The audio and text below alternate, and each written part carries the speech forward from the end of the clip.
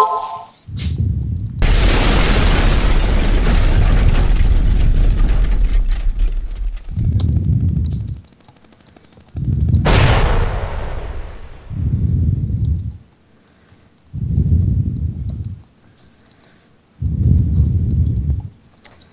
everybody, welcome to Dynamite After Dark.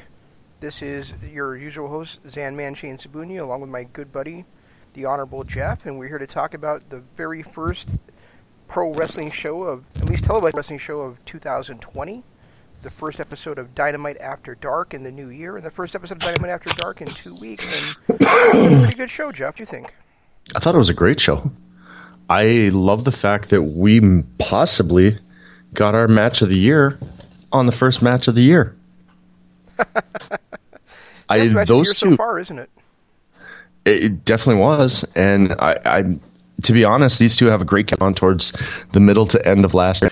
Cody was both in our top 10. We just didn't feel like he had the, I guess, the book of matches to really get him in that top 5 wrestler of the year category. Yeah, you didn't feel that way. He was top 5.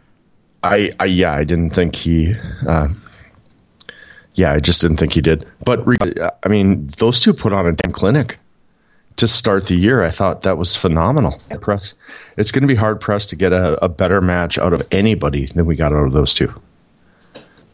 Yeah, I really wanted to see Darby win, but other than that, I did really enjoy the match. I figured Cody was probably going to win, but I really would have liked to see Darby pick up the victory.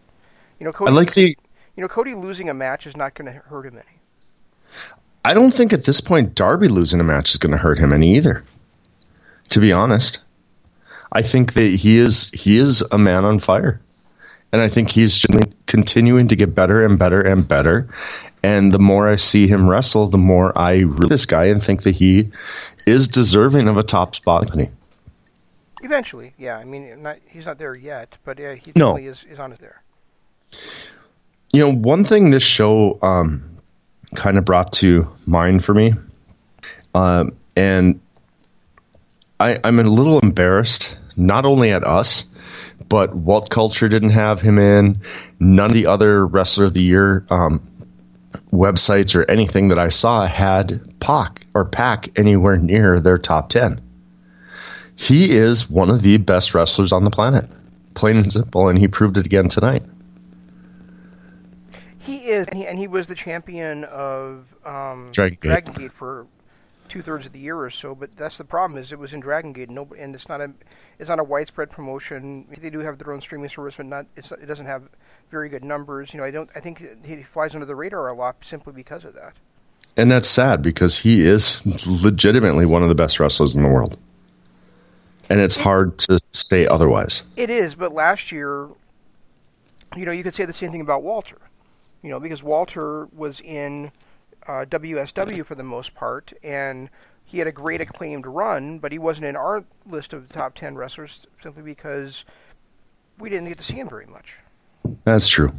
And this year, I mean, he started on, with Defiant and then quickly came over to NXT and probably turned a lot of heads then. But you're right. Last year, he was not anywhere where anybody that didn't have the desire to search for could find him. Right.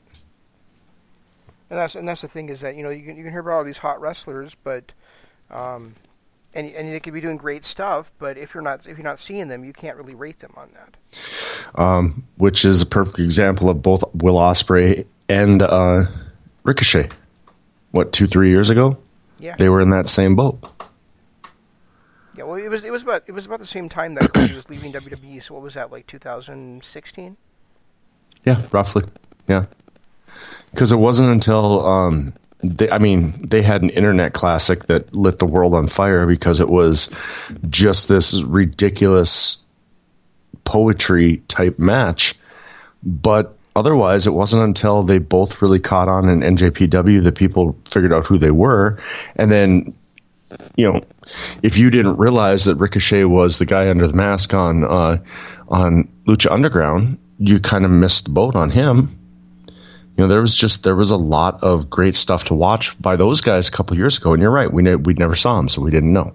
But it just this match here, and then every match that we've seen from Pac since he came to AEW has just been outstanding.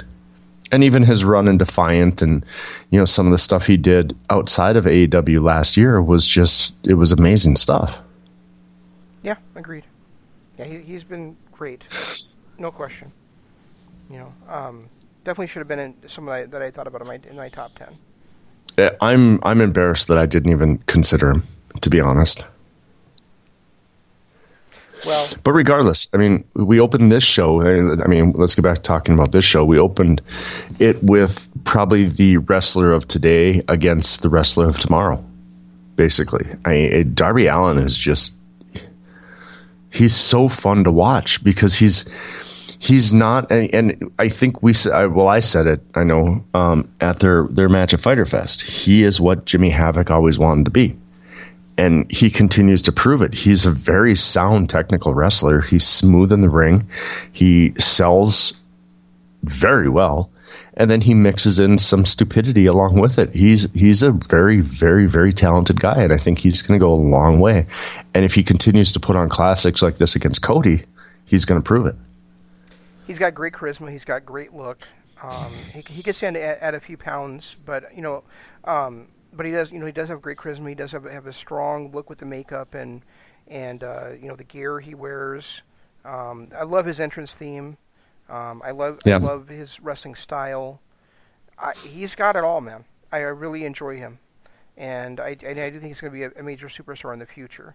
You said something interesting about Cody, though, that he's the wrestler of today, and when I look at the guys, over the last year or so that have put together these incredible psychological classics in the ring, Cody has just become an amazing storyteller since he left WWE.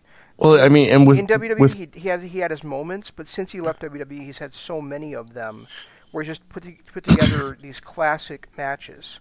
And he's one guy that I think WWE, if they cared about wrestling, would look at that and go, how do we let this guy get away? How do we not let him spread his wings when he begged us to? I think you kind of said it when you talked about Darby Allin. Darby Allin is a similar build to Cody, where they both could stand to put on 10 to 20 pounds of muscle. They both are very, granted, Darby is a little bit lighter in the frame than Cody is now, but Cody is not that huge bodybuilder type wrestler, and Darby Allin's got kind of the same build to him. Cody and his run with the U.S. title or was it the U.S. or did he have the Intercontinental? I can't remember which, but when he had the mustache and he had the face mask and, he was trying, to protect his face all the time, and his run with Sandow and all that, I thought was one of the best in the world at the time. But he quickly got swept under the rug after the whole Sandow feud, and then he got put into the tag team with his brother, which was, heartwarming and all that, but then got straddled with that Stardust character. After he left in 2016, it's hard to say there has been a more complete storyteller and better, not just in-ring performer, but out of the ring, he has been phenomenal as well in Cody. Mm-hmm. He's been on fire since he joined Bullet Club, since he tried to take down Kenny, since he went through their whole feud and all the stuff he did in Ring of Honor and now we're a year into AEW essentially, and he just continues to get better and grow. It's hard for me to say. We've had some flash in the pans. When he was having his feud with Kenny was kind of rising to the top of NJPW at the time, but Kenny was also still not that greatest wrestler in the world type thing. Where outside of maybe Okada, has there been anybody more consistent since 2016 than Cody? Maybe Marty. Yeah, but Marty has had a great run, but he's been kind of straddled with that Junior's gimmick. He was, but as far as consistently being strong in the ring, I would say Marty, maybe Zack Sabre Jr. But I mean, they're all kind of in that same area. And then Kenny has been fantastic as well. Kenny's been fantastic for the last 2+ years, but well, not even. I wouldn't even say the last 2+ years. Probably the last year and a half since his Wrestle King. Well, now I guess it would be 2 years. It was his Wrestle Kingdom match against Okada that kind of put him on the map, and ever since then he's been great. But before then, he struggled a lot with his storytelling. He did show in his match tonight the Kenny that I said 6 months ago that we need to count, or not 6 months, 6-7 weeks ago, that we need to count our blessings that we get to see a guy of his talent in the ring every single week. And he kind of showed more of that again this week. But I would say Kenny has been great since Dominion 2016. So about 3.5 years now. Okay, yeah. So we're looking at about the same time that Cody really kind of came on. Yeah, because remember right after Dominion, that Dominion he had that great ladder match against Michael Elgin. Yep. And then he had the run through the G1 right after that. And then he had his U.S. title. He put on that classic with Jay White. Right. Yeah. And then his little feud against Hangman and his feud against Cody, and then the Bucks and all that stuff. Yeah, you know what? You're right. Cody, these two have kind of over the last 2 to 2.5 years have been the pun intended elite of the wrestling world. And since you reminded me of him on Monday night, I'm also going to say that aside from his injury, Jon Moxley's been right there with him too. He had kind of a subpar run in his feud with AJ Styles when the Chin was involved. How was that guy's name? Ellsworth? Yeah, but Moxley himself was fantastic throughout all of that. Yeah, he was, but at the same point, yeah, fuck. I mean, I know that I liked his matches against Jericho a lot better than most people did. I thought his matches against Styles, all of them were outstanding. His match against Dolph Ziggler at SummerSlam 2016 was outstanding, and very underrated. And it was 2016 when he had that match that when all three of them when he won Money in the Bank. Yes. And then he cashed in later that year. So, yeah, you're right. Later that night, dude. Well, that's what I said, later that night, didn't I? Did I say year? You said year. I meant later that night. But, yeah, you're probably right. It would be those three. I can't think of anybody else that's been on a consistent level like those three have been for that length of time. Other than... obviously Okada. Right, and it kind of coincides. And honestly, I love AJ Styles, but it kind of coincides with the start with AJ Styles' start of his downslide, as far as greatness in the ring. But a lot of that with AJ Styles is his, he's getting older. Well, yeah. It's hard for him to be the AJ Styles that was the best in the world when he he admittedly can't perform the moves like he used to.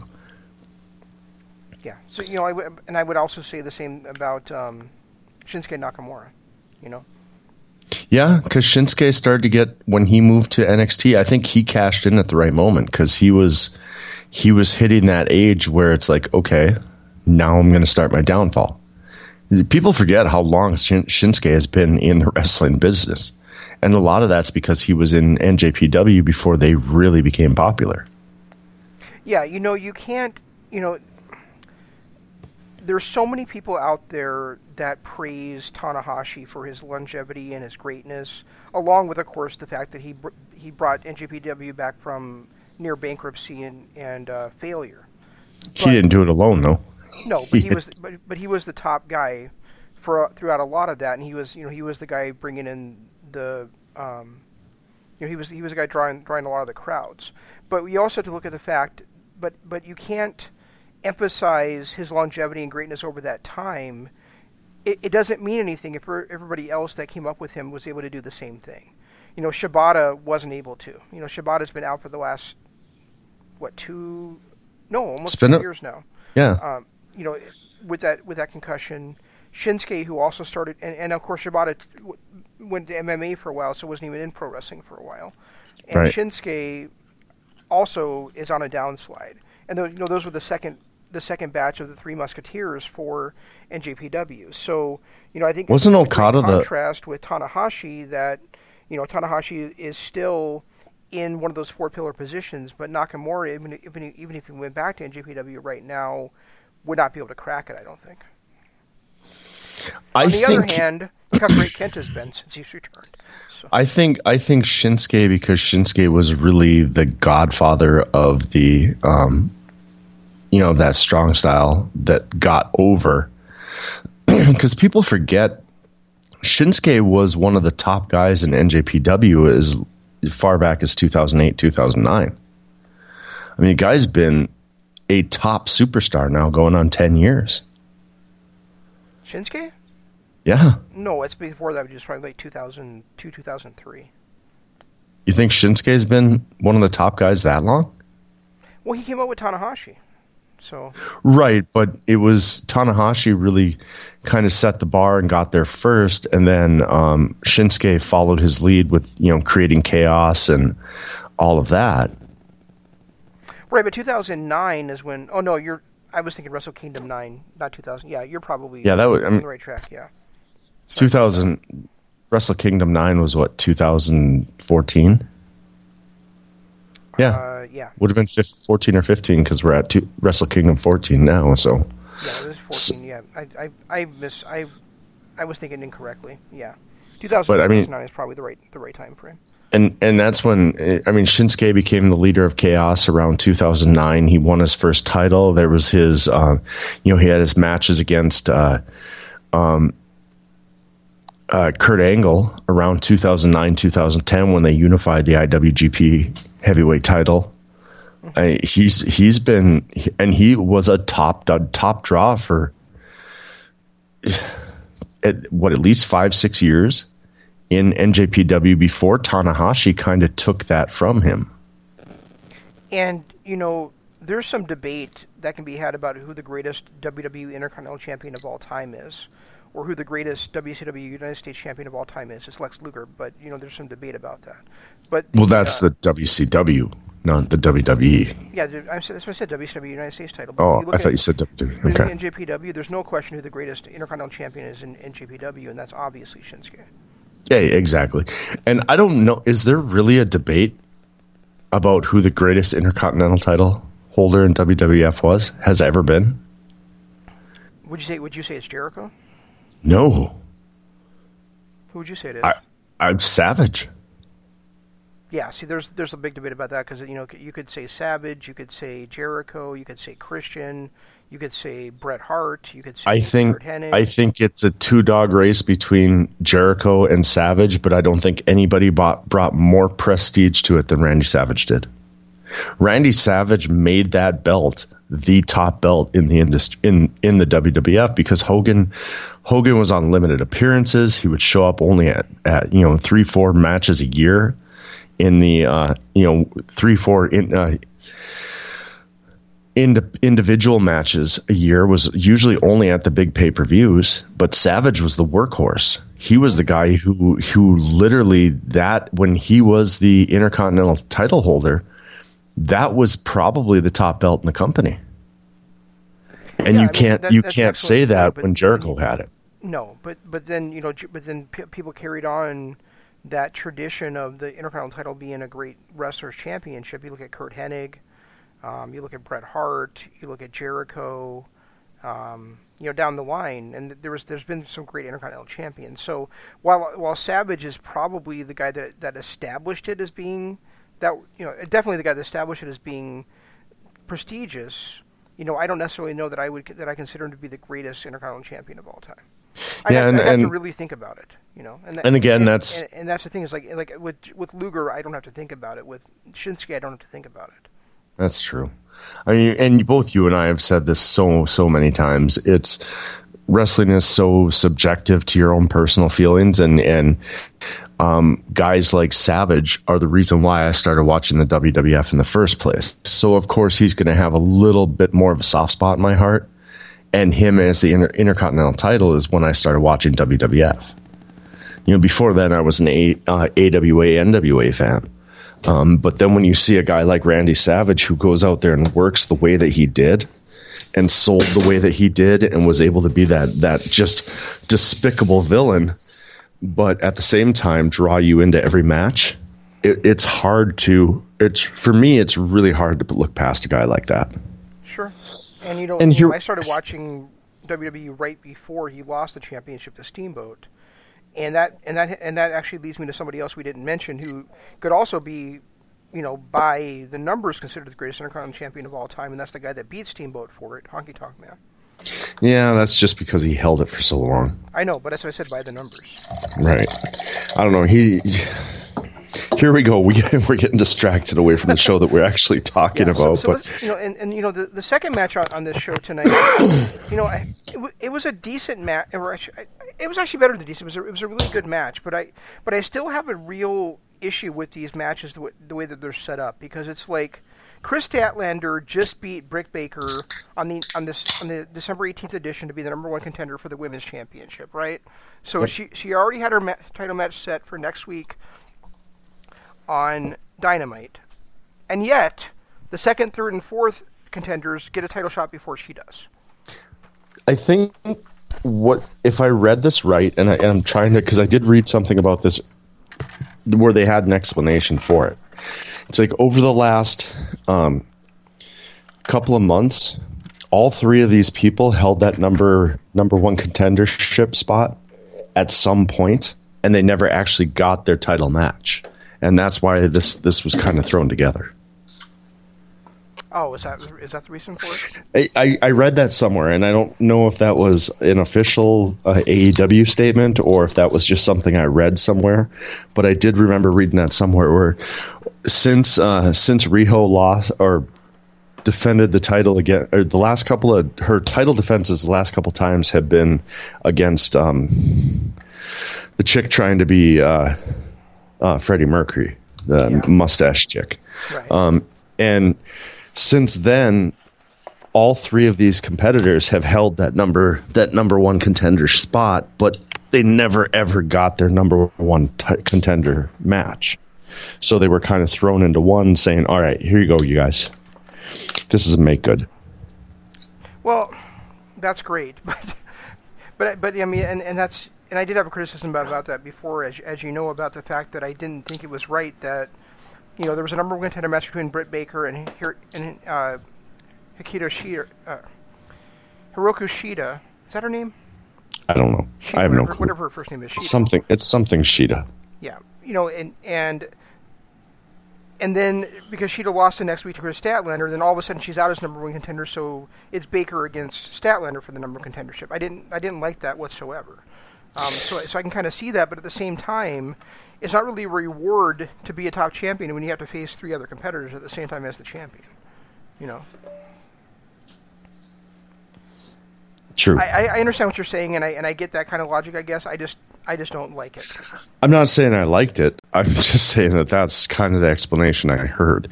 The match itself was, for a women's match, a fatal four-way like that, I thought was really well done. Oh, it was definitely. I really hope that Statlander beats Riho for the championship next week, and then we get a match again between who I think are the two best women in the division for that championship at Revolution, which would be Shida versus Statlander. Yeah, that would. I like Riho. I know you're a huge fan of Riho, but I'm a huge fan of Riho. But I do think Statlander and Shida are both better than her. I'm a huge fan of Riho only because she stole the show at the first 4 ever shows. And she continues to put on really, really good matches and has a really high work rate. It doesn't, but I agree with you. Those other two are better than her. And I would argue that Allie is actually better than her too. We just haven't gotten to see really Allie in action. I think Allie is overrated. I think she's good, but I think she's overrated. I think she gets too caught up in stupid gimmicks like this whole bunny thing, and we lose a sight of how good she actually is. Here's the moment I'm rewatching. What's been my top criticism of NXT over the last several weeks? The women's division? No, it looks too polished. It looks too choreographed, yeah. right? All right. And that's how I feel about Allie when she's in there. I'm rewatching Dynamite because I was babysitting the first hour and a half, so I kind of it's not I was watching. Your own kid, dude. No, it's not my kid. My kid's not here this week.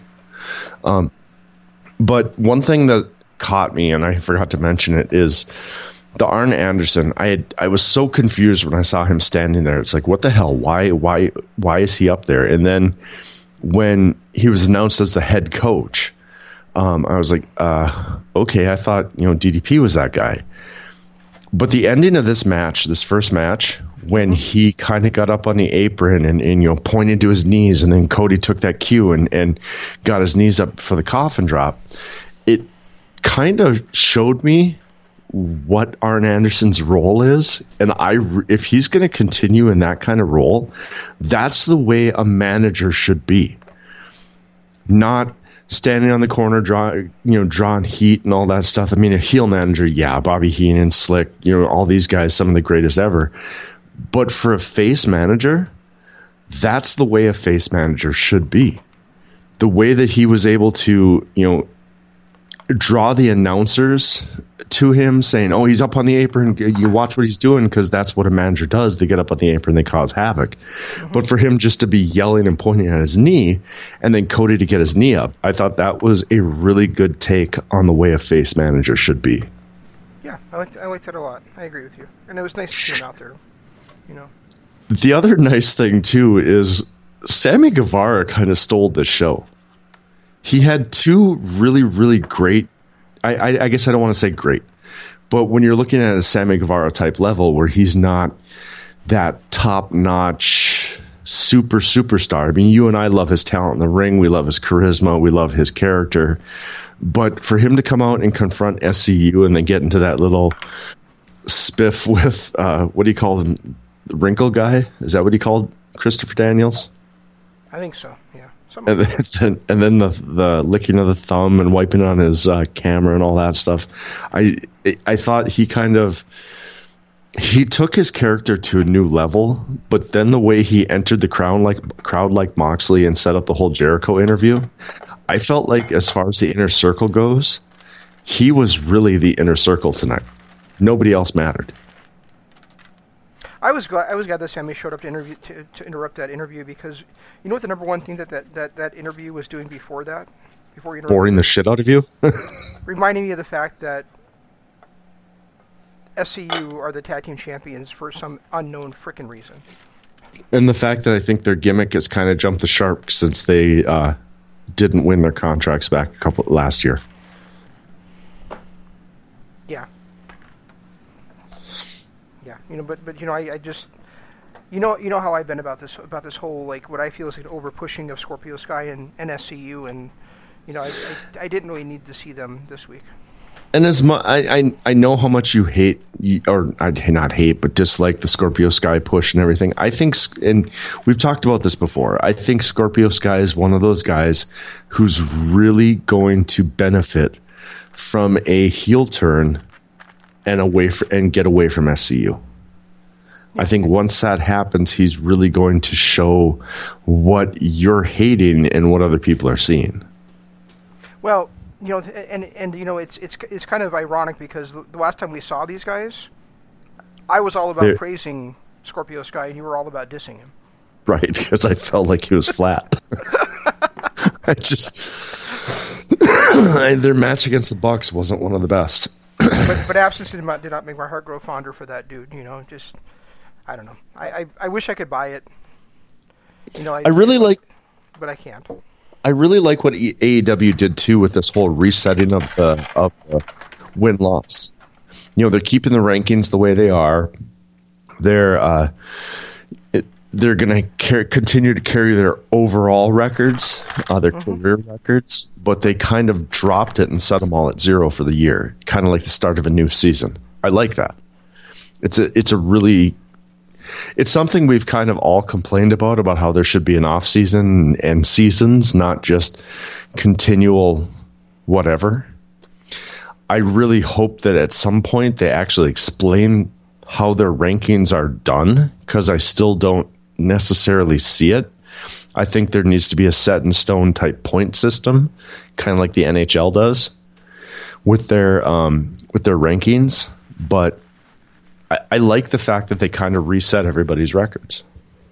Well, I don't think they could do it like the NHL does, because they do a weighted ranking system too, where a victory over the champion is going to be rated a lot higher than a victory over, somebody with a losing record.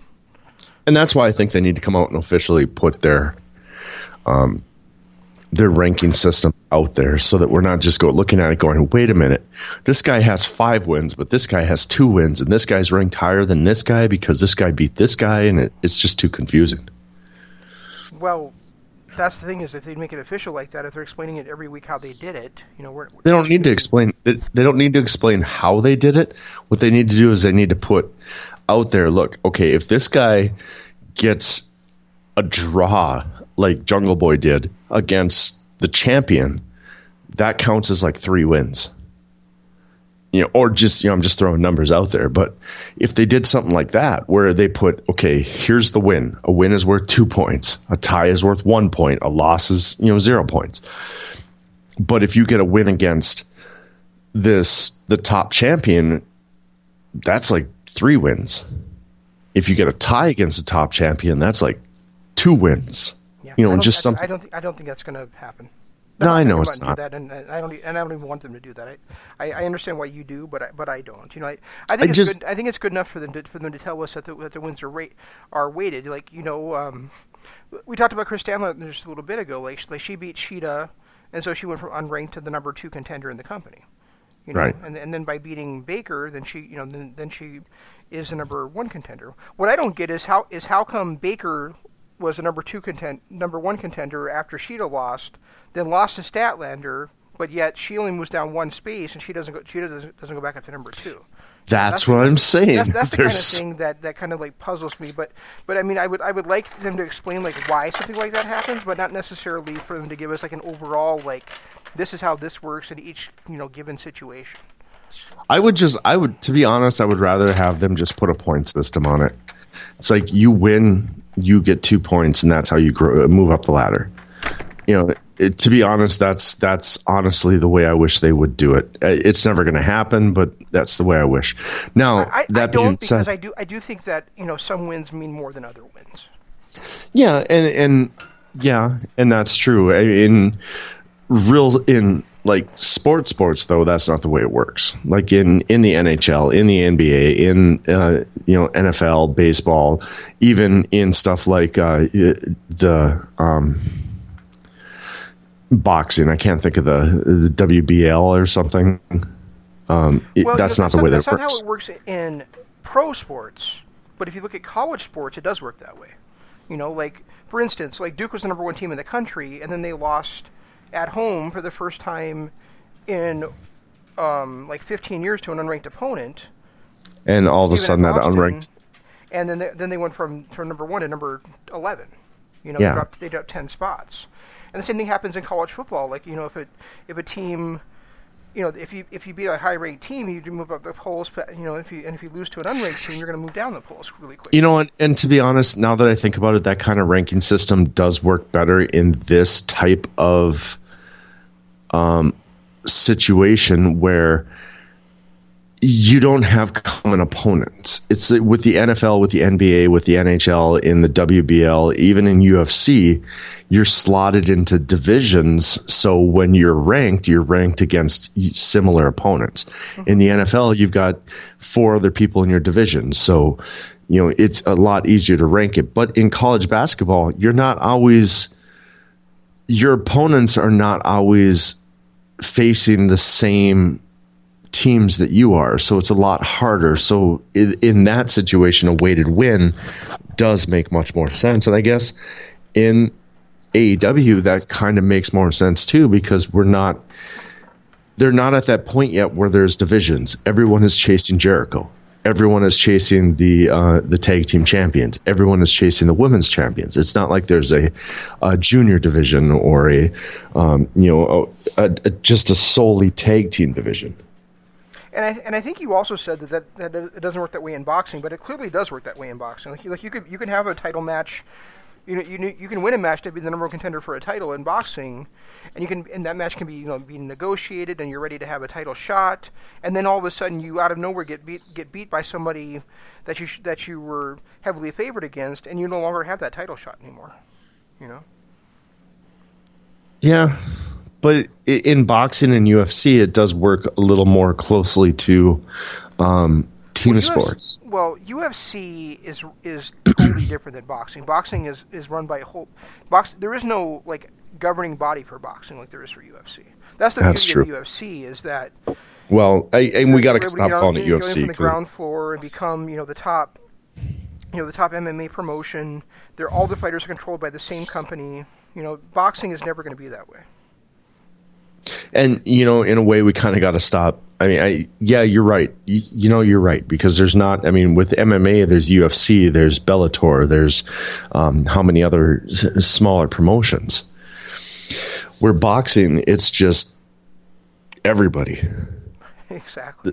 The WBL is literally everybody on the planet that's a boxer is in the WBL. So how great was the final stipulation by MJF? Every stipulation by MJF was great. But the last one where he gets to whip Cody 10 times, and then Cody can't even touch him, or he never gets a shot against MJF. Yeah, there was so much. MJF is, as much as we've dogged him over the last, you dogged him a couple weeks ago for coming out and saying you're a pistol going up against a machine gun, and that statement. Well, you said he didn't deliver. You said if you're gonna say something like that, your promo needs to be better than it was. Okay. Don't make me pull the tape. I'll do it. There is no tape. I have digital tape on my laptop. I will pull that shit. Digital tape. So, stop. But he again went out and put on another just amazing promo. I love the way he works the crowd. I love the way that he's smooth in his delivery, but at the same point, he's poignant and telling people to go fuck themselves without really saying it. Just his movements, his mannerisms, just the way that he talks is just so condescending, but at the same point, just really good at what he does. And the way that he kind of shushed the crowd so that he and Wardlow could have this private conversation. Mm-hmm. I thought that was just a fun little touch that he does. That type of thing that only MJF can do. And it's amazing that they've been together for such a short time, but they can speak to each other telepathically that way. Right? It really is. They're such a great thing. They're in sync so well. Yeah. I also really like, to get off that MJF, and I know you're going to probably talk a little more about it, but I really like the Britt Baker heel turn. I like the fact that it wasn't... She turned heel?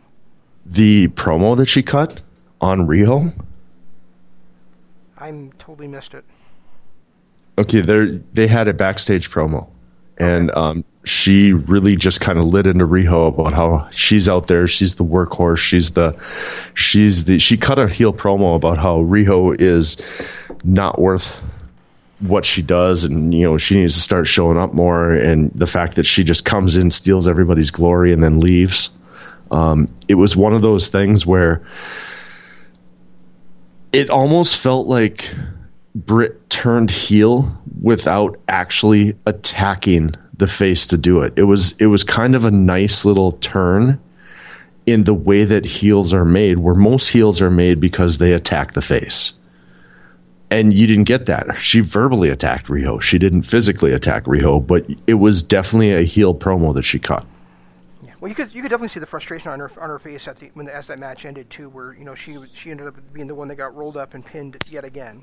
Yep, and that was the basis of her promo too. And the other thing is, like, as much as I enjoyed that match, I'm still frustrated by the booking of Brett Baker, Nyla Rose. Oh yeah. I mean, yeah, she quote unquote got her heat back after the match was over and by squashing Riho, but she's still, making all those stupid mistakes that that supposedly you're supposed to learn from 6 months in, and she's still doing the same stuff in the middle of matches that cost her.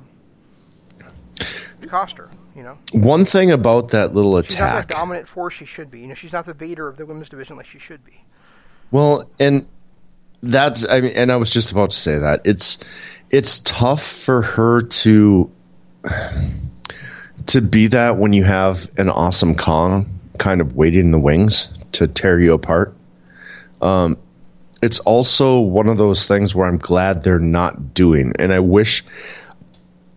Part of me kind of wishes they weren't pushing her as that man beast type of thing, the way that they are.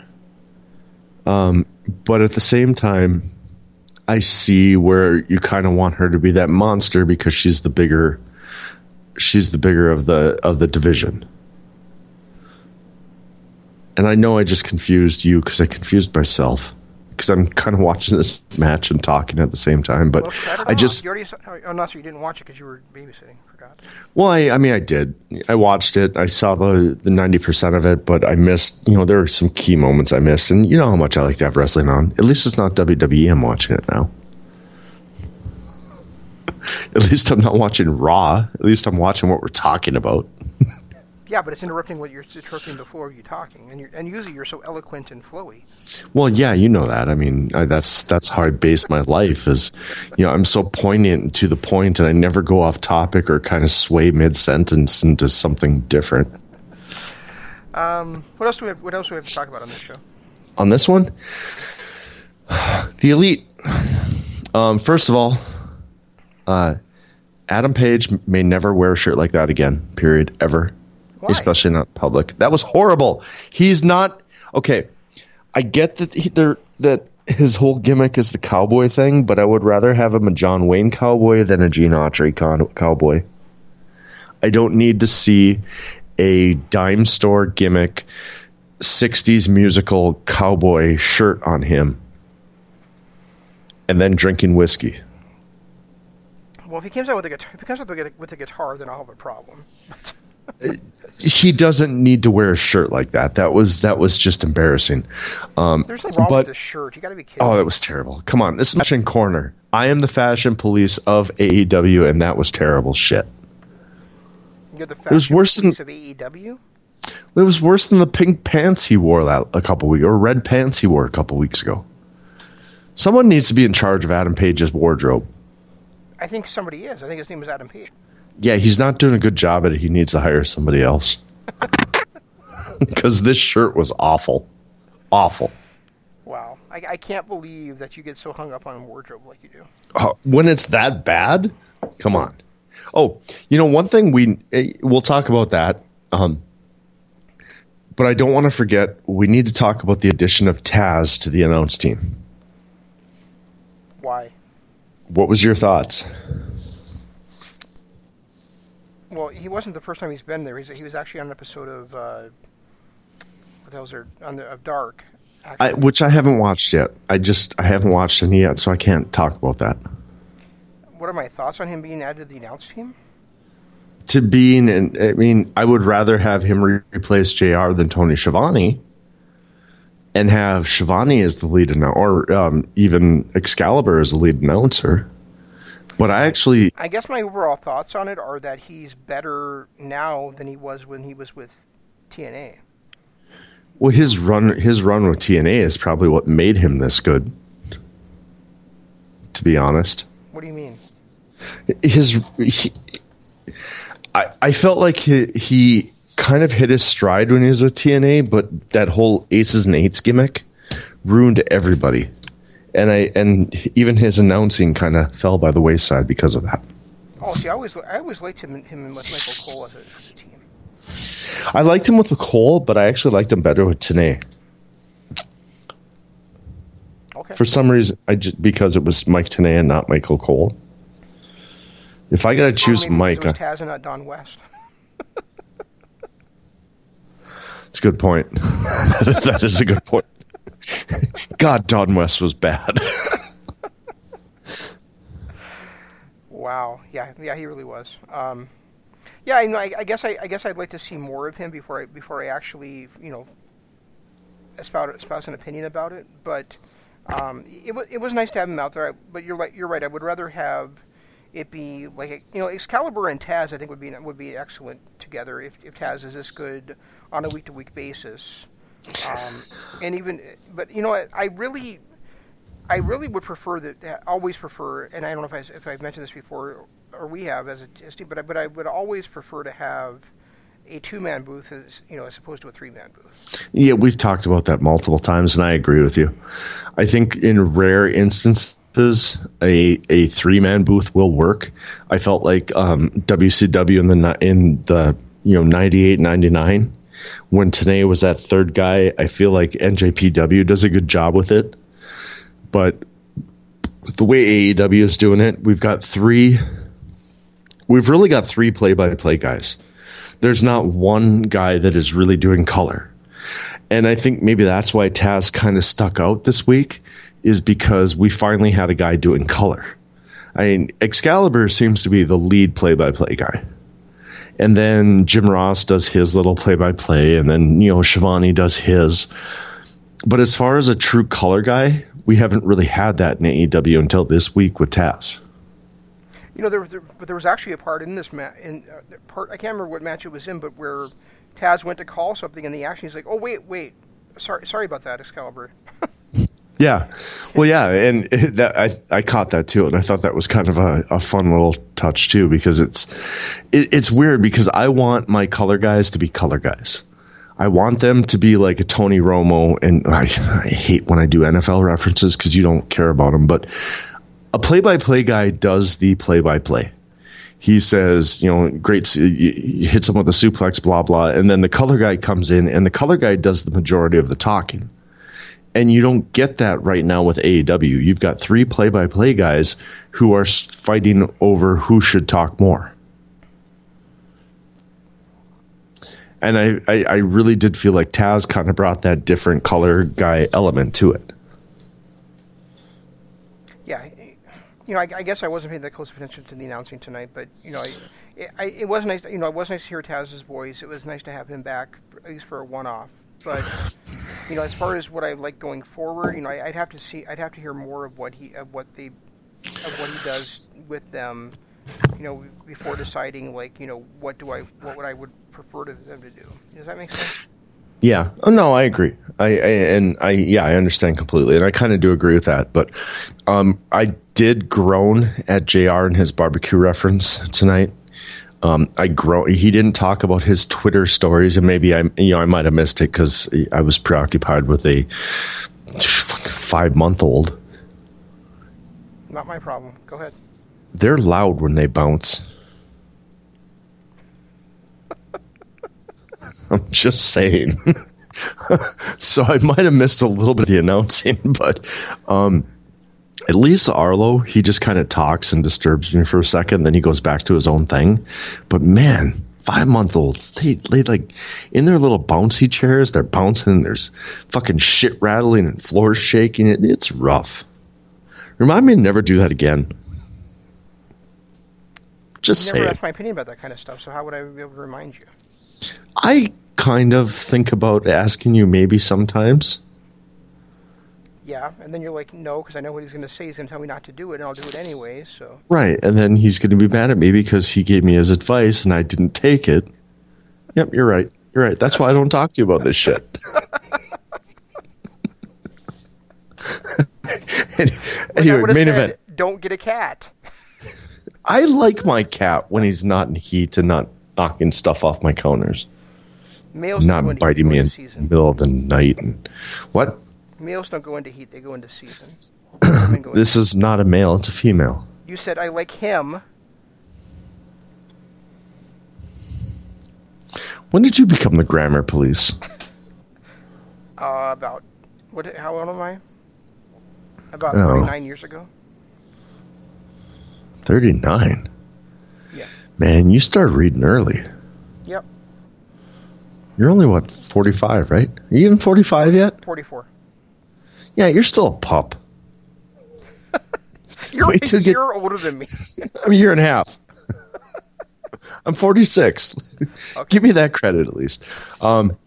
So, anyway, main event.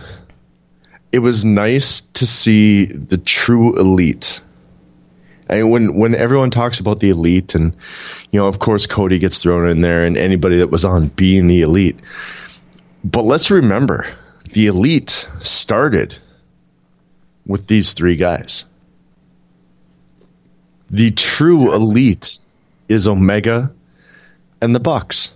Adam Cole kind of came in there and took over Omega spot for a while, and Cody came in, and then then they started adding Skrull and Paige and all that. But we keep talking about the elite not being this force, and then Cody pulls himself away from the elite. You had this big storyline with Adam Page and the elite. I've never truly looked at all these guys as the elite. In my eyes, the elite has always been Kenny and the Bucks. Anyone else is just kind of an add-on. It's kind of like the NWO. The NWO is always Scott Hall, Kevin Nash, Hulk Hogan. Everyone else is just kind of there, wearing a shirt. I know we're going to stray off topic, and I know we don't like straying off topic at all on any of our shows, but that reminds me, because we never do it, ever. Did you see now who they're saying is going to be the NWO that's being put in the Hall of Fame? Yeah, I did, and I'm pissed off. Yeah, me too. X-Pac, really? I was okay with, and part of it's my fault, because remember when I said that if they're going to, what version should they go to? And I felt like if they were going to go to any version, it should have stopped with 6. Because we could have had, at that point, you've got the original 3, Scott Hall, Kevin Nash, Hogan.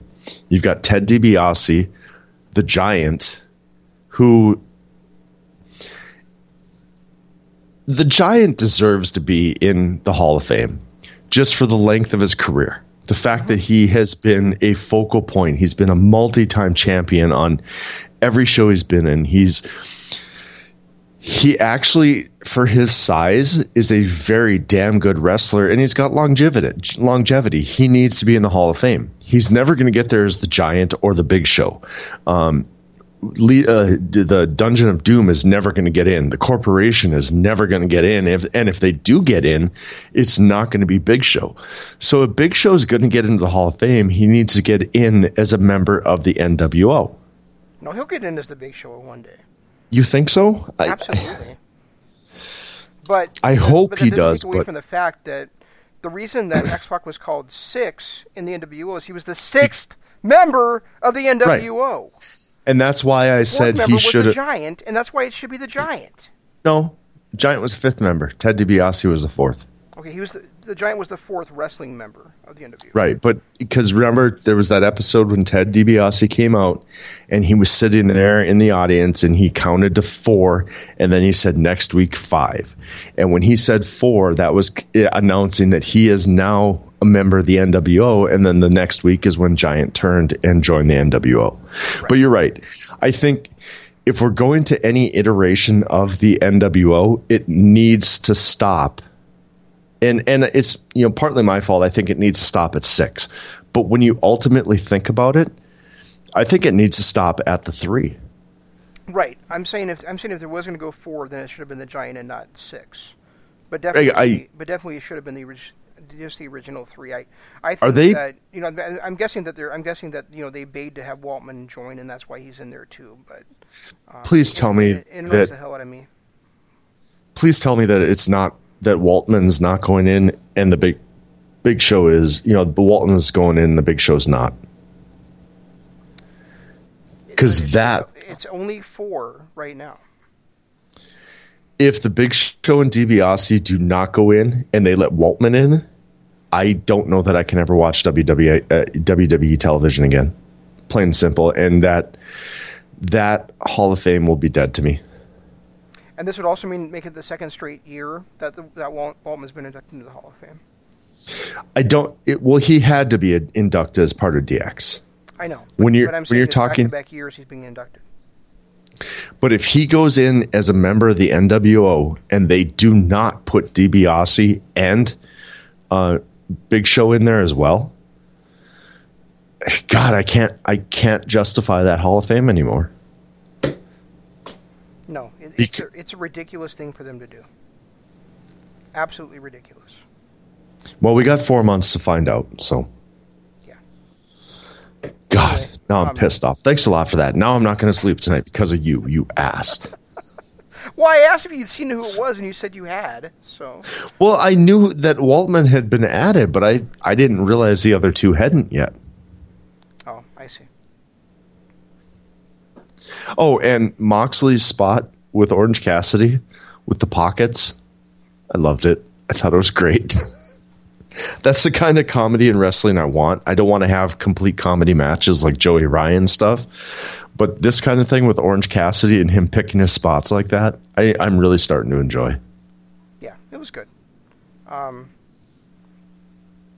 Yeah, as far as that main event 6-man tag, I really enjoyed that match. You know, I don't know what, how much it means going forward, but I also like the fact that Paige kind of like, nah, you guys have your moment. I don't want to come out there and ruin your moment.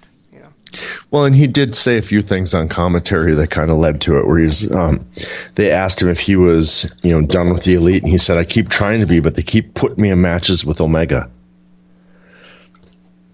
That was really a powerful moment by him, where Paige is turning heel soon. It's going to happen, and it's going to be against Omega, and I think it's going to lead to a great series between the two. Yeah, I mean, I think that Revolution is shaping up nicely. We've got Cody versus MJF. We have Jericho versus Moxley, most likely, and most likely we have Paige versus Omega. Oh, and Jericho, if you really want to give that car away, I'll give you my address. We just talked about 2 days ago how you already have a shitty car for this climate, and now you want a Ford GT. Are you kidding me? I just want the Ford GT. I'll park it in my garage for the winter. I don't care. I'll walk to work. I will walk to work, and I live 40 miles away from work. I will walk to work and park that son-of-a-bitch in the garage just to have that car. Well, don't let Susan know you have it, because she knows the combination for your garage still. No, she doesn't. I lock it. I changed it. Changed the locks. Okay, I thought you told me before that you had put the. I did, but those on the house on the garage. I did, but I found out this winter that those combination locks do not work well in the winter, which is great because I paid $180 for each of them. Oh. And they don't work in the winter. Well, my son doesn't have a problem with his, so you must have done something wrong.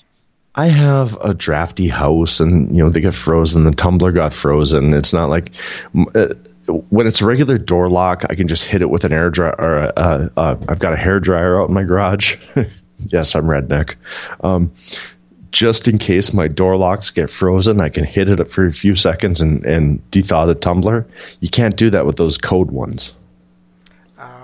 Okay, makes sense. Now next year when I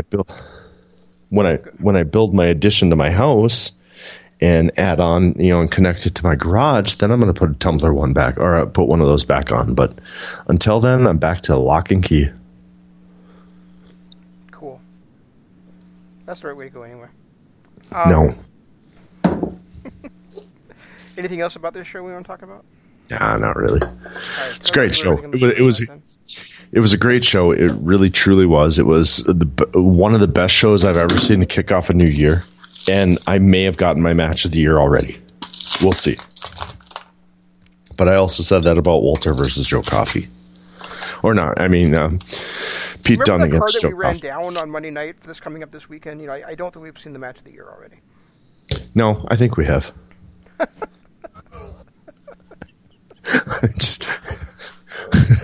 Anyway, guys, Patreon. Please, go there, donate to us. It's patreon.com/Kingdom of Honor. If you get into the $5 tier, you can hear our archives. $1, you can read any of the articles that I've written throughout the years. That $10 top tier is the one we're the most proud of, because that's where you can hear exclusive content from us. There's nowhere else to hear it. You're not going to hear it on YouTube. You're not going to hear it on Lords of Pain Radio. You're not going to hear it on Spreaker or Blog Talk. The only place you're going to hear it is on Patreon. And that's patreon.com/Kingdom of Honor. We do, right now, we kind of took a break from our ECW breakdowns and Jessica Jones breakdowns to recap some Ring of Honor stuff. Some of the old specials and old pay-per-views, and so that we can kind of maybe sort of remember why we liked Ring of Honor in the first place. Also, YouTube, it's another big thing. Someday we'll be able to go live, but we need to get the likes and the subscriptions to do that. Go to youtube.com/Kingdom of Honor. Just subscribe to the page, ring the notification bell. If we ever do anything off topic or outside of our normal shows, it will show up on there. You'll get the notification. You can watch it, and you can like that too. And, of course, our Twitter. Twitter, everything I do has hashtag KOH, has hashtag DAD. KOH for Kingdom of Honor, DAD for Dynamite After Dark. And that's the best way to find us, and the best way to follow that guy over there at Zanman LOP and myself at Regi Co-op. So there's the plugs. Do your thing. Make sure you stay tuned to all the other shows here on LOP Radio, including this coming Saturday and Sunday, right after Wrestle Kingdom Nights 1 and Night 2 goes off the air. Jeff and I will be joined by Imp. We're doing a 3-man weave aftershock show for each one.